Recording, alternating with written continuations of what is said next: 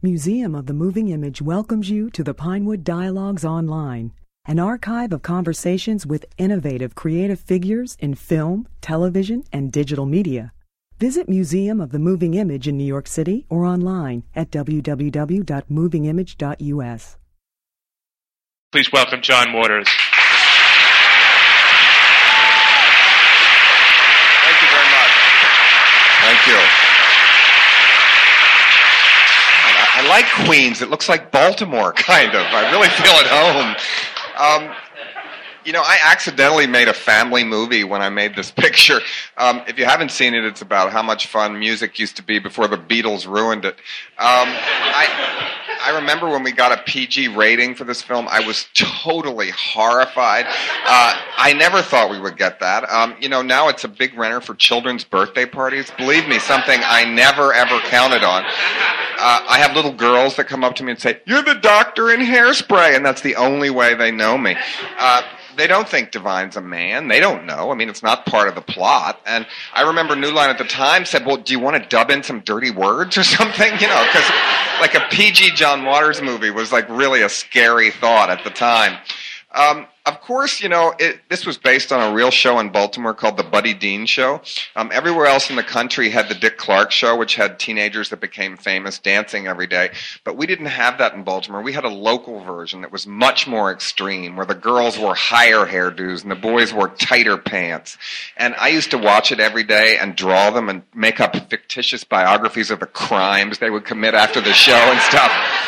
And I was completely obsessed by it. They still have reunions today in Baltimore of the people that were stars on the show that I go to. They're mostly 60 years old now. And to see 200 60-year-old women doing the locomotion without irony is quite a sight. They're still very serious about it. I heard another woman say, "She wasn't on the show. She was a guest." And they go in separate doors if they were on the committee and stuff. It's really good. And they're real mean to the other people that weren't on the show. I really think it's fascinating. It starred Divine. This unfortunately was his last performance. He died a week after this film was released, after he got really good reviews. The New York Times said one of the best performances of the year. It was a pretty amazing career. He started it as a homicidal maniac with a chainsaw, and, he was the kind drag queens were scared of him. And he ended it playing a loving mother, all as a man, which was, I think, a very, very good career. It was Ricki Lake's first picture. She had just been turned down for a job at the Gap when I cast her.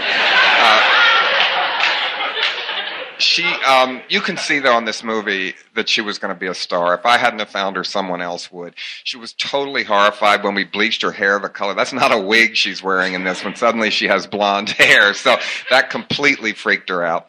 Also on this was Sonny Bono, who still was, I think, wonderful sport to be in the movie. People say to me, "Oh, how can you be friends with Sonny Bono politically?" Oh, big deal. He's against flag burning. Who would do that in 1998? You'd feel like a fool, I mean, who thinks of a country every morning and wants to burn the flag? I don't know. It seems like the stupidest idea I've ever heard of.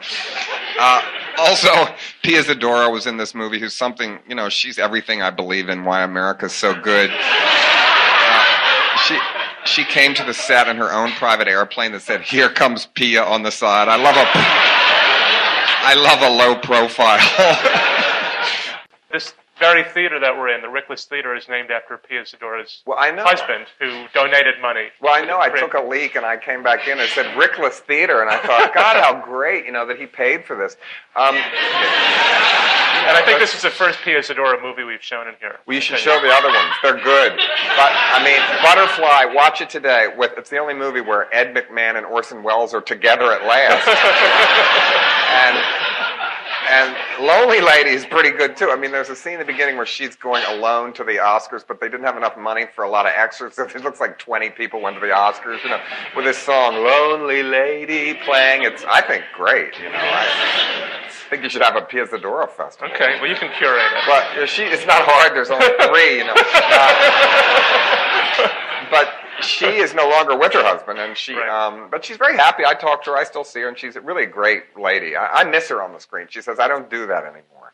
But I really miss her in movies. Some of the actors that you work with, like Sonny Bono and Patty Hearst later on. Tell us about how you convince these people to be in your movies. It was easier now. Then, what could they go look at? All the films were threatening. You know, it was sort of unsafe to like me before Hairspray, but I hadn't made Hairspray yet. So Sonny Bono said that, he kept saying to me, are there any scenes in it that I haven't seen? You know, I think people thought the 12 people were going to come in and eat shit when he left the room. You know? Right.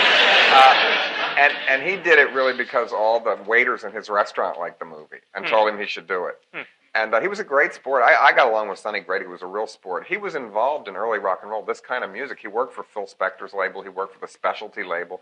So he was one of the only white guys really in really early rhythm and blues behind the scenes. So he knew Ruth Brown. He knew everything about this kind of music. Well, tell us about the music scene, because you were a teenager at the time. The time this movie is set, I think you were about 17. Yeah. And you said, when we were watching the movie, that there really was Negro Day. There was really Negro Day, and it was once a month. And the real disc jockey was named Fat Daddy. And I fictionalized him to this character. But Fat Daddy wore a crown, a cape, and talked, always like that. And he had a song, Fat Daddy is Santa Claus, that was a big hit.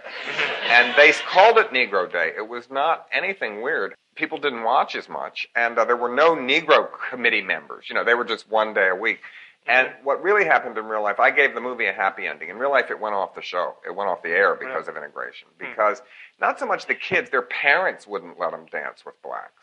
You know, it was mostly blue-collar white kids on the show. And their parents were racist. Some, certainly some. And it was a time, and they just couldn't figure out how to do it, and the show just went off the air because of it. But the real Buddy Dean is in the movie. He plays one of the newsmen that looks in the limo in front of the governor's mansion. So he liked the film, and they were worried because they thought I was going to bring up this and make him look bad. And I don't really think it was his fault either. They just didn't know how to do it at the time in Maryland. There was the real amusement park there was very racially tense. There were big riots there and everything, race riots. So a lot of this is based on the truth. What was your high school like? I went to a Catholic high school, which to this day I could burn down, actually.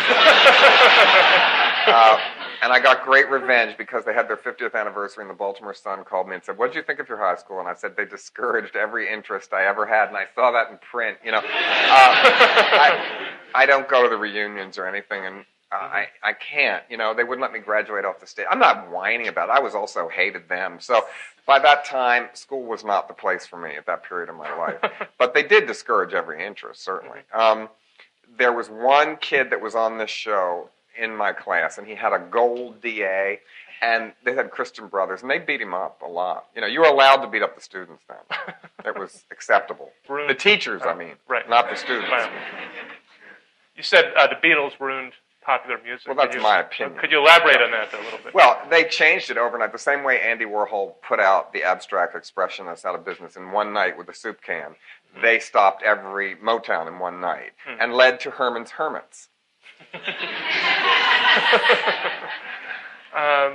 You talked about Ricki Lake and discovering her and that she would have been a star anyway, and somebody would have discovered it, but how did you discover her? What was she doing? She was in college and dropping out of college, and there was a casting woman we worked with on this named Mary Calhoun who found her. And we were looking for a fat girl to be the star of the movie, and it was really hard to find anybody to even try out for it, especially since it was a dance movie. And Ricki came in and just got right up and started dancing wildly, and she did the lines perfectly, and I knew it was going to be her. But then when we did Crybaby next, hundreds of fat girls tried out for the part, and there wasn't a role then, but I suddenly was like Jax Pratt, I was the...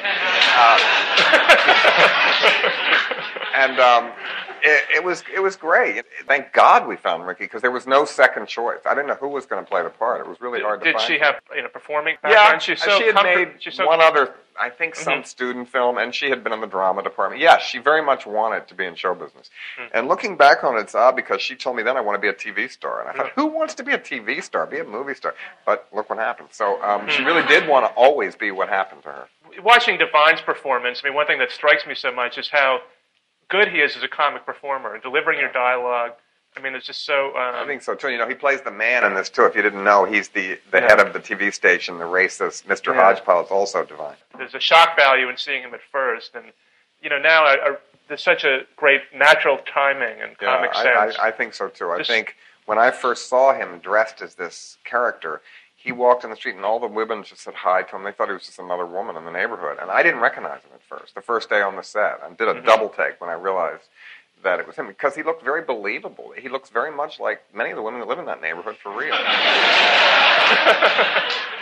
And, how is he as a performer? Does he get everything in one take? Or in the old days, it was much harder. Like in the early movies, like Multiple Maniacs and stuff, there was a shot that lasted 4 minutes. They had to memorize 2 pages of dialogue without making one mistake. So they were trained from that, which is much harder than, making movies now where you film 3 sentences and cut and do it from a different angle. Mm-hmm. No, Divine was always the best. Divine, in the beginning of my movies, didn't have top billing. He clawed his way to the top. Audiences liked him very much right from the beginning. Right. And he wanted to do it, but in the beginning, he didn't really believe anything would come from this. I did. I was very ambitious and wanted to keep going, but he never thought it would really catch on until the movies caught on in San Francisco, way before they ever played in New York and in Los Angeles. And he flew out there for Multiple Maniacs and hooked up with the Cockettes, which were then a big group that worshipped Divine. And Divine never went back in his mind. He never was Glenn Milstead again. That was because I told him, come to California. They really like you in the movies. And he had not one penny. Van Smith shaved his hair back like that. He got on an airplane in full drag, alone, with looking like, Divine, with not one thing in his pocketbook, and flew to California. And he never went back, mentally, physically, in any way, really, as the person that got on that plane the first time, because he was met at the airport by 100 fans screaming Divine, and he was speechless. Wow. Of course, his most famous scene in Pink Flamingos when he eats dog shit. Right. Well, he never got over that. It became a hassle for him. And, it's the only competition I have, too. I noticed that on Pecker. The bad reviews, half of them were about Pink Flamingos, It's really a competition, your past, and I'm glad I have that past. I'm very, very proud of that film. It worked better than I ever thought, certainly, when it came out last year on video, it was the number 2 best-selling video in the country. Number 1 was Jerry Maguire. Number 2 was Pink Flamingos, and that was number 3. That's amazing to me. Number 3 was The Rock. So, how could that be? Right. But certainly Divine very much liked the movie. I think Female Trouble is a much better movie, and I think it's the best Divine vehicle I made was Female Trouble.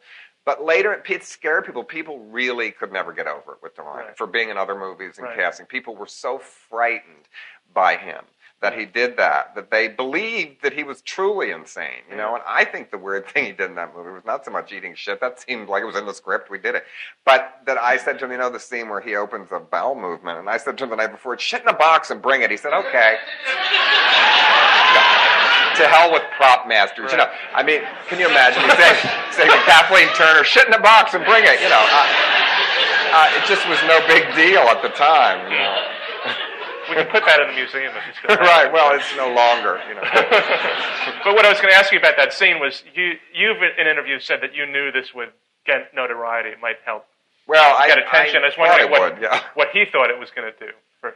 He said, I said, do we have to do something really this time? I don't remember what I said. I said to him, you eat shit? And he said, yes. Is that all that happened? And we never talked about it. It was no big deal. And it was the last thing we shot, and it got that day, and he did it. I did one take. The problem was the dog wouldn't cooperate. Divine was ready and willing. It was the dog that had star fits. Right. And I knew, though, the very first time it was ever shown, when people were stunned, literally, like staggering out of the theater, like running from us, that it worked beyond my wildest imagination. But you have to remember that was a time of very influenced by left-wing politics. I had just come from the Manson trial when I wrote that movie that I went to for many weeks. It was a period of extreme political radicalism. People joined that movie to make a crime, not for their career. It was like joining up to commit a cultural crime. That was the attitude, kind of. And it's hard to imagine that today, how insane and much fun left-wing politics was at the time. And that is what influenced Pink Flamingos. And that's something that I think is very hard for people to see today, because it's so very, very different. There is no cultural war now. All film critics are hip. And the very fact that the mainstream film critics hated Pink Flamingos so much, we used all the negative reviews in the ads. But they were the right kind of negative reviews, like a septic tank explosion. It must be seen to be believed. They don't write them like that anymore. With Polyester, you made what was called a mainstream film. It'd be kind of stupid to keep making midnight movies. Yeah, and then there was this after you made that, there was a period when you were doing a lot of writing, and it was about 7 years I was trying to make the sequel to Pink Flamingos. Really? Yeah, and nobody would. And that's why it took so long. And then I wrote a book, but generally it was very hard, and I got very bogged down. I learned that if a movie you're trying to get doesn't happen right away, don't get stuck with it. That's what I learned from that, because now it usually won't happen, or you have to wait 5 years or something. So I kept trying, and nobody would ever do it. And so how did Hairspray come about? How did you... I just made the next movie. You know, I don't really plot, like, oh, this time I'm going to do this. I just think, what's the next movie that would make me laugh, that I can be interested in for the next 2.5 years and talk about without getting sick of it? Yeah. What's my new obsession that I hope I can spread to other people? And I always knew this very, very well, you know, and this period, and I knew the dances, and I knew that... it could, I hope, work. You know, it was certainly a nostalgic piece, you know, and I'll never make another movie that takes place in the 60s or the 50s, I think, with Crybaby. I think the 50s are completely used up. It's really hard to make a movie about the 50s because of Grease, and all those things have so influenced it. But those were the two periods I remembered, you know, so I made the movies about that. I don't think I'll ever make a movie again in nostalgia, because I've used up all the decades that I remember. When you're watching the movie now, does it bring back memories of the time of making it more than the period that you're depicting? Oh, much more. You know, I was reading some of the names at the end, I think, God, where's that person? And, you know, and very, very sad about Divine, but I see how huge he was in this movie. I mean, he was really the largest he ever was, and that is why he died. And so it's very sad for that reason for me to watch. Not sad, but like melancholy. It's not sad the fact that he's still up there, and you all are seeing him today. But... it's still shocking to me 10 years later that he is dead. I remember when the phone call came, it was like another movie we had to go through, the funeral and everything, and it didn't hit till way later. But at his grave in Baltimore, people go all the time, they leave like dresses, donuts, eye makeup, you know. They leave pies at his tomb. I think it's great, you know. How did he enjoy the release of the film? I mean, he had a week. You know, I guess it's better than a week before it. Yeah. But he was very proud of it. He took his mother to the premiere, and they had been estranged for about 10 years, and they certainly got back together. And that was very important to him, I think. He was very, very proud of it. Vincent Canby said one of the best performances of the year. You know, he was very, very honored. And the last time I saw him was in the Odeon restaurant, and I walked him to the limo, kissed him on the cheek goodbye, and that was it. One of the things that's so clear in this film is your affection towards all the characters, pretty much. And I just wanted a word that sometimes gets tagged to your films is white trash, like you're depicting white trash. I never say that word. That term is the last politically correct racist term to say, I think. I never say that term. It is a racist term, basically. Blue collar is all right. You know, which is, you know, I don't think anyone in this film, certainly in Pecker, there were some people who said white trash. I think they were a loving, very functional family. I don't think white trash at all. Blue collar, I don't use the term. Trailer trash, they call it in L.A. It's the same thing. That's offensive, too. That's the L.A. version of that word. The culture has changed a lot since Pink Flamingos. The culture and what's in the news. Female Trouble, which we're showing later this afternoon, is about fascination with crime, and sort of comes from your fascination with sensational trials. And it's sort of amazing to think what's going on in the 90s with all these incredible trials and court TV, and what's going on with the Clinton scandals. People have commented that life sort of caught up with you and became a John Waters movie in a way. Well, in some ways, I mean, I don't take responsibility for Monica, certainly. You know, she just took, I don't know, kind of patriotism to a new level.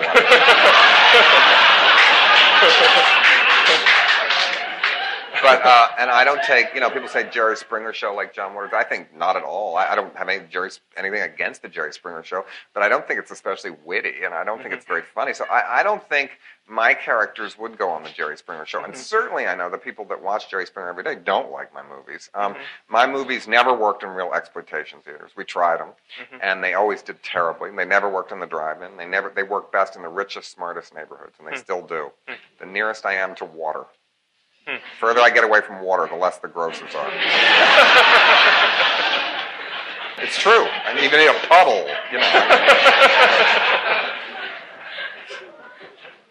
I want to ask you about the 1960s film scene, which you, like now in some ways it seems so long ago and so far. You know. It was long ago. Yeah. But we've done series here on George Kuchar and Jack Smith, and I just want to ask you about the influence of this scene, because you would come up to New York and watch. Huge influence. I lived in Baltimore then. I lived with my parents. I was in high school. And Film Culture was my Bible, that magazine. And Jonas Mekas' column in the Village Voice. Those were the only two things. And Variety sometimes wrote about it. And that scene was very New York. You could not, they wouldn't even look at your movie if you weren't from New York. It was, now today, they look at any film coming from anywhere. But then it was impossible. I never got any of my films shown until after Pink Flamingos became a hit. Multiple Maniacs, Mondo Treasure never showed here. They showed outside, everywhere else in America. But the Kuchar brothers were a huge influence. Certainly, those great, they made Co-op City with those lurid melodramas with stolen soundtracks and Douglas Sirk lighting. And Warhol, who was really, really smart to finally put gay people and drugs together, which was a really good combination. Kenneth Anger, who still hates me, puts curses on me. I don't know why. I've never even met him. But I'll just be gone before someone else drops the house on you. But I really like his movies very much, and they were a huge influence on me and on everybody. He was the first person that ever used the ironic use of pop music before anybody. He invented that, and I salute his films. I think they're wonderful. And those were the three, I think, that were the biggest. Jack Smith's some, but I only saw them later because Flaming Creatures was banned in New York, so I couldn't see that then. And I read somebody said something that Multiple Maniacs that was a tribute to Jack Smith. I promise you it wasn't. The Lobster, I think, is what they meant. I didn't even know about The Lobster in Jack Smith's movie. The Lobster came from Provincetown, I wrote them where there was a postcard with a lobster in the sky, and I always thought it was a lobster attacking tourists. And I became obsessed by that postcard, and I had every one of it hanging. That's where that came from, the lobster that raped Divine. But I'm sure Jack Smith wouldn't have minded, Right. Now, what about Hollywood influences? And in the case of Hairspray, doing a musical, just what was it like? Were you thinking of older musicals when you were making that and referring to them? And then what was it like to do a musical? Crybaby was more a musical, actually. I mean, that was where people start singing for no apparent reason. Right. I think Hairspray was more like a dance film, actually. Certainly, I liked Elvis movies. I mean, that was certainly the biggest influence on Crybaby. This was more of a dance movie, I think. Certainly, the Busby Berkeley movies were my favorite. I don't think this is like one, but I really loved them. But I didn't see them until I was in New York during in the 60s when there was a big revival of his stuff. Yeah. Old movies in the 60s were popular, too. 30s kind of melodramas and stuff were always revived. Certainly in San Francisco at the Palace Theater, which had a really good underground scene, and all the places in New York too. Not only were they showing underground movies, they would revive Busby Berkeley and Freaks and movies like that had never been seen, certainly by my generation. What was your reaction to the American Film Institute's 100 Best list? Well, it was fun. A lot of those movies I can't stand, but I didn't vote, so somebody voted, so whatever they want is fine with me, But Around the World in 80 Days, I mean, some of those ones that my parents dragged me to, I guess I was prejudiced against. It's fine. Somebody voted for him. I don't care. I certainly didn't expect to be on it. I mean, I didn't think Multiple Maniacs was going to be next to Shane, It came in 103rd. With your increasing success commercially, are studios now trying to knock down your door? No. No studio has ever tried to knock down my door. Well, once, maybe. Right after Hairspray came out, yes. It was fairly easy. I made the first Hollywood movie, and about 3 or 4 of them wanted to do it. That's the only time that's ever happened. No, it's still hard for me to get my movies made. I managed to, but it is never, ever easy. It wasn't easy to get Pecker made. It won't be easy to get the next one made. It's hard for almost everybody to get any movie made. But my films do play. It's mostly because of foreign that my films do get played, because they get made, because they do play in all the different countries, and they're like, like a successful art film is here. It's not a big hit, but all my films, Pecker will make money because it didn't cost that much, and we do very, very well on video. Middle America does not come see my movies in the theaters, but they do see it on video because they've heard of it by the time it comes out.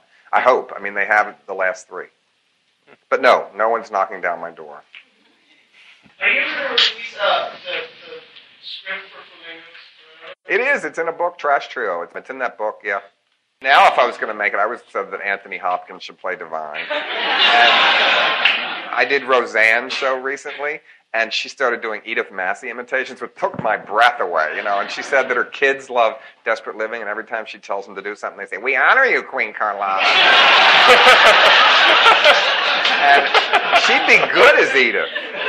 Roseanne as Edith, but then it would really be a big-budget movie. You'd have all these people playing the memories that you all remember of the old films, which would be the only way you could really do it.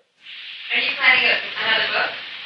Yeah, I have 2 books. I sort of want to do the, shock value on, which I'll definitely do, and I have another book in mind. But I have to keep making movies while they let me, because you don't know how long they will. And it's harder to get a movie deal than a book deal. For me, at least. I probably get those books done fairly easily. It's just, it takes me at least a year to write a book, and I just don't want to get away from the movie business for a year right now, because they don't remember it's 12-year-olds running it, So, and I don't mind about that. Other people my age, they think you're too old. They still think I'm too crazy. Even if they're 20, the executive that I have to pitch. So that isn't such an issue. But if you wait a year, everybody changes so much, and all the studios, that it's starting over in a way. Can you tell us what you're working on?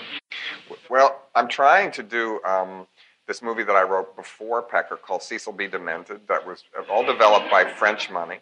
And it's a hard movie to get made because it's about teen terrorism against the movie business. And it's my Die Hard, so it's not cheap, and it's very insane. So we'll see. I don't know if it's going to get made or not. If it doesn't, I'll have to think up a new one soon. I have to go to Europe for Pecker in November. I'm going to 7 countries. So I'm going to promote it there when it opens, which will be, oh God, to talk about it more. But it's okay. It'll be in different language. So, I can't read what they say about it. I judge, how did it go? I don't know. The articles were big. It's like Pecker's dad. This is a big article. It could be the meanest article in the world. I don't know. Your soundtracks have always had interesting, less than obvious choices. Were those tunes that you listened to on the radio growing up and envisioned for specific scenes or wanted to see in a movie? And added to that, are there any tunes or artists that you would love to see in future films with? Well, certainly every one of those tunes I've done drunkenly with my friends, those dances in my apartment for years before I made that movie. All my soundtracks are 2 drawers in my house of 45s that I got for when I was a teenager. Certainly I knew all those dances and wanted to put them all in. On Crybaby, I did a lot of research and found new music. Even on Pecker, I found new music to put in there. I always think the soundtracks are very, very important for my movies. And I do like music. I listen to new music. I play music constantly in my house. So basically, the soundtrack is always another character in my movie. It's very, very important.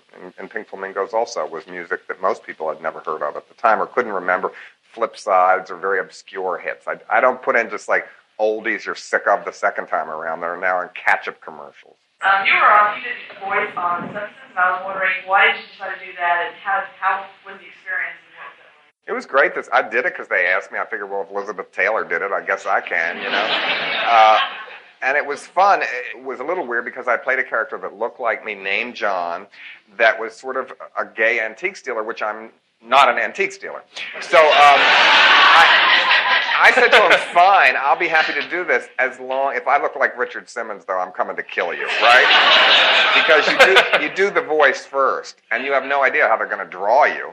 And so that's what I was worried about. But I had a good time. You go there and you do it. It's like doing a radio show in a way. You have a table reading where everybody sits around and reads through once, and then each person goes to a microphone. You do a page or 2 at a time. There is a director. That he'll say sometimes do that line over separately. But it only took 1 day. And all the people that worked on it were great. It was fun. I had a great time doing it. And the show won the Emmy that episode. And it's amazing to me that show was really subversive, that can be about gay rights for families watching it at 7 o'clock at night. Certainly is very, very different than when I was growing up. My nephew, who's 12, said, can I interview you for the school paper about it? I thought, boy, times have really changed. But they've changed so much now that I do the college lecture circuit, and I think, is everyone gay at colleges? It's only rich kids' schools, though. And I tell them, I see them struggling with their heterosexuality. They feel so guilty. And they're all going to come in, I saw Hairspray many times when I was a kid, and I really loved it. And, thank you. And I was very fascinated with Michael St. Gerard. And I was wondering, if there's something especially funny about, something that's so archetypally beautiful, and then the way he gets beaten up is really funny. And I was wondering if that's something that's part of your aesthetic, like taking something very beautiful and then messing it up. Well, I like complete beauty with one flaw. Yeah, I think it's like one scar or one thing I think is the sexiest look possible. You know, he went on to play Elvis in the TV series about young Elvis, and he's played Elvis in about 4 movies. And when we first saw his picture, we thought there was an uncanny kind of resemblance to Elvis. I like Michael very much in the movie. I thought he was a great leading man for Ricky, and they're still very, very good friends. I must tell you, I saw Pink Flamingos when I was 14 years old. That's illegal. When I was tripping on acid, I had a laughing fit, which just has, lasted. I mean, it was just the funniest thing. I've never seen anything like it before in my life. Thank you. That's the difference, when it was re-released. Every person was on drugs when they saw that movie when it first came out, and not as many were on the re-release. I was curious, was that your first feature, and how did you get the funding to It wasn't the first feature. The first feature I made was Mondo Trasho, which was 90 minutes and should be 10. And then Multiple Maniacs. But it was the first color one. It was certainly the most successful one. And my father paid for it. And my father has never seen it to this day. He's forbidden to. My father lent me the money to make those early movies, and I paid him back with interest, and he was so shocked that he would get the money back. Because I would go around the country with him in the trunk of my car. This is Mondo Trasho and Multiple. During the 60s, and look and say, well, where did they just have a riot? And, they burned the Bank of America down. Let's go there. We'd go to that city. I had the trunk, I had the films in the trunk. We'd go to whatever was the weirdest little theater and say, can we have a midnight show? Rent the place for like $50 or something. Stand on the corner, give out flyers, show the movie, and maybe make 60, and move on to the next town. And I really learned from doing that. It was really hard, and it was really a struggle, but I paid my father back. And he was so shocked, and then I'd come say, well, can I have twice as much? And finally, with Pink Flamingos, and these films were against everything he ever believed in. My father is like George Bush, and he doesn't get mad when I say that. And I paid him back. And finally, with each time I said, can I get more? And then with Pink Flamingos, he said, well, you don't have to pay me back, but put all that into the next one and don't ask me again. You're set up in business now. Well, I didn't realize how loving that was till I was an adult, really. I look back and I go, why wouldn't he help me as my father? Well, I'm making movies about everything that would be against him. There were hideous articles in the paper about me always, we didn't get good reviews, believe me, especially where I lived. They said this person is sick and needs psychiatric help. My father is named John Waters also. I'm a junior. So I had made his life hell in a way, What were the budgets for those films? Well, Mondo Trasho was $2,500, and Multiple Maniacs was $5,000, and Pink Flamingos was $12,000, and Female Trouble was $27,000. That would all be with inflation. I think, Pink Flamingos today probably would have been $50,000. I think that's what $12,000 probably would have been then. How did you get to meet Divine? How did you come across Divine? Divine moved with his parents very near where my parents lived when he was about 16. And we met because there was a girl named Carol Warnig, who I know, who had bleach blonde hair turned green from swimming pools. And I used to see her cutting the lawn, and I had to meet her. And she had on short shorts and this really trashy green hair. So she used to gamble with Divine for pimple medicine. They used to play cards. And she knew him, and I met him that way, as a neighbor. Really, he was my neighbor. And he had a very hard time in school. He got beat up every day by the police. And he wasn't flamboyant. He was like a nerd, but they could see the divinity lurking. I'd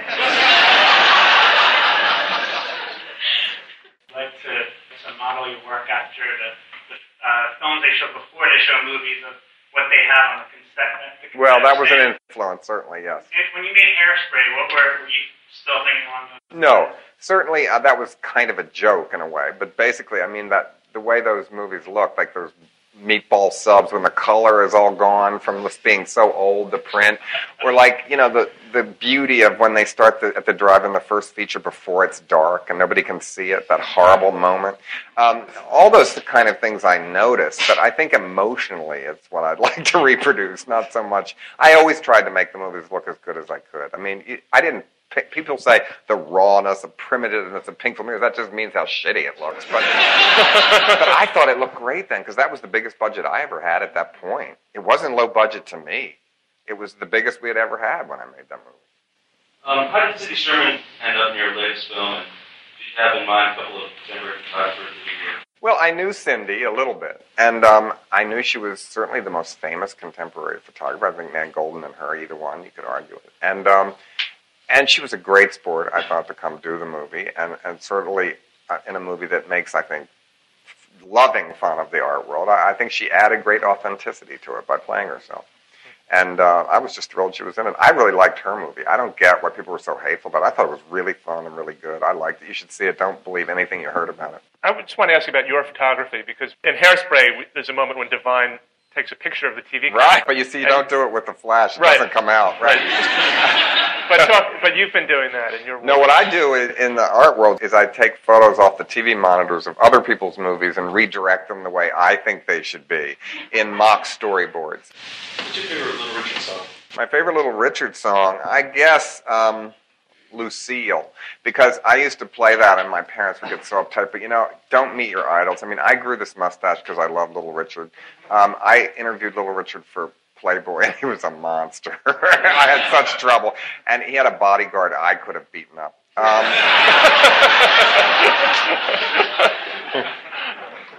He was difficult. He wasn't a monster. His biography had just come out, which is a great biography if you've ever read it. He sent people bowel movements. I didn't even know that, but after I read Pink Flamingos, he used to do that too. It was a trend, I guess.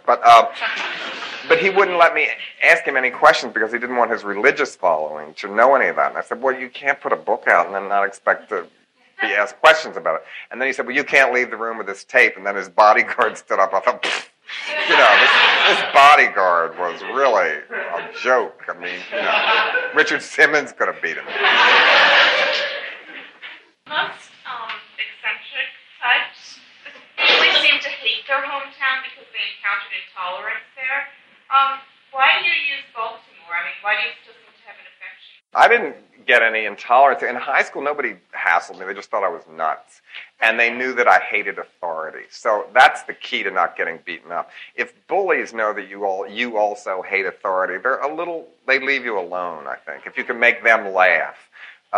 And laughter was always my protection. How I didn't get beat up is I could make the people that would beat me up laugh first. You got to see the people who are going to beat you up and then make them laugh before they think of beating you up.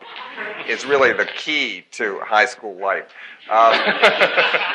But I always liked Baltimore, and they liked me, my films, right from the beginning. The critics didn't or anything, but the public did. I don't know that most eccentrics hate them. Maybe they do. But I still like it there. It's what inspires me. I still live there. I live in New York, too. But in Baltimore, I overhear things. I get inspired. I listen to dialogue, and I heard a woman recently say, she's needy, she's nasty, she's a bitch, but that's who she is. I don't know. I'll use that somewhere. Tell us more about how you got involved in the whole New York art world. Well, I used to be in it a lot in the 60s, and then I didn't for a while, and then I started reading about it again and just started going to it. It's a world that I really love because it's the opposite of the movie business. In the movie business, they say it has to play in Peoria. Regular people have to like it. In the art world, if regular people like it, it's bad, which I'm all for. It's like joining a biker gang. You have to learn to see in a different way. You have to learn how to talk in a different way. It's a very rarefied world, but I like all extreme worlds. It's just the middle I have trouble with. Speaking of Baltimore, it occurred to me, I was wondering whether you ever had any contact with Barry Levinson or what you thought of his films. I like Barry. I didn't meet Barry till we were on the cover of Baltimore Magazine together, maybe 10 years ago. Certainly Homicide is filmed there now, which it's his show. And basically, Pat Moran, who's worked with me forever, casting just won the Emmy for that show. Vincent Perennia, who did the sets on this, does this. Everybody I know that worked with me that lives in Baltimore works on Homicide. I like Barry's Baltimore films very, very much. They're my favorite of the work he does. He's making one there now called Liberty Heights. In Baltimore, all the time, people yell at me, Barry! Barry Levinson! I just wave and say, Homicide, Friday night, 10 o'clock. I like his films. He makes films about a very different extreme part of Baltimore than I do, but still, we celebrate the same thing, the oddness of Baltimore, just different oddnesses. Yeah. In fact, the budget, what was the budget on Hairspray? And The Hairspray budget, I don't remember. I think it was about $2.7 million. How long was the shoot? Oh, I don't remember. Not long, certainly. I don't know. I bet 20-some days. And do you storyboard? Then, I don't think we storyboard. The only time I ever storyboard was in action sequences, in Crybaby, like the chicken race and that kind of stuff. But And was the choreography in the film, was that your vision? Well, it was my vision. I could get up right now, and I'm not, and do all those dances. But I hired a guy named Ed Love, who was a choreographer, and I also hired a woman in Baltimore who was really good, named Linda Snyder, who was one of the queens of the Buddy Dean show, and she knew how to do all the dances. And she taught really the kids how to do them, and then the choreographer took over. But she really worked with them every day.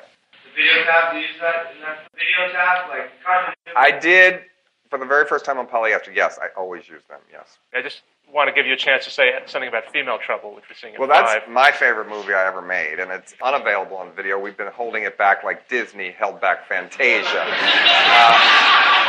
It has never completely been released correctly. In the 35mm print, New Line decided it was too long, so they took out the scene where Divine swims across the river in full drag. But they forgot to take it out of the video, one of the videos, so they put it in the video. But then, all 3 video companies that ever put Female Trouble out, Female Trouble is something like 95 or 6 minutes long. Videotape comes in, no, it was 93 minutes, let's say. Videotape comes in 90 minutes. They were too cheap, all the video, to put in the extra 115 minutes. They had a blanket, so they just radically cut out scenes in it for no reason, just to make it shorter. So basically, Female Trouble has never, ever been released the right way, and it's going to be next spring. But if you've seen it over the years, you probably have seen it all in different versions, never all at once, though, I think. When I made the movie, it seemed like it was about somebody that wanted to get the electric chair because to them, it was like getting the Oscar in their chosen profession. It seemed radical then, and now it seems like it could very easily be very true. We shot that in the real penitentiary and carried the electric chair across, and they were screaming, "No!" Now in Maryland, they're very liberal. They give you the choice of lethal injection or the gas chamber. Well, who wouldn't take the gas chamber? It's so much more dramatic, and it could bang your head and scream, "I want to live," But Female Trouble is the best Divine vehicle I ever made, and I think it was I always said it was to show Divine's extreme beauty and my mental illness, really. And it's just my favorite of the old film. Well, thank you so much for coming up, and join us outside. Okay, thank you. Thank you for listening. The Pinewood Dialogues at Museum of the Moving Image are made possible by generous support from the Pannonia Foundation. To learn more about the museum, visit www.movingimage.us.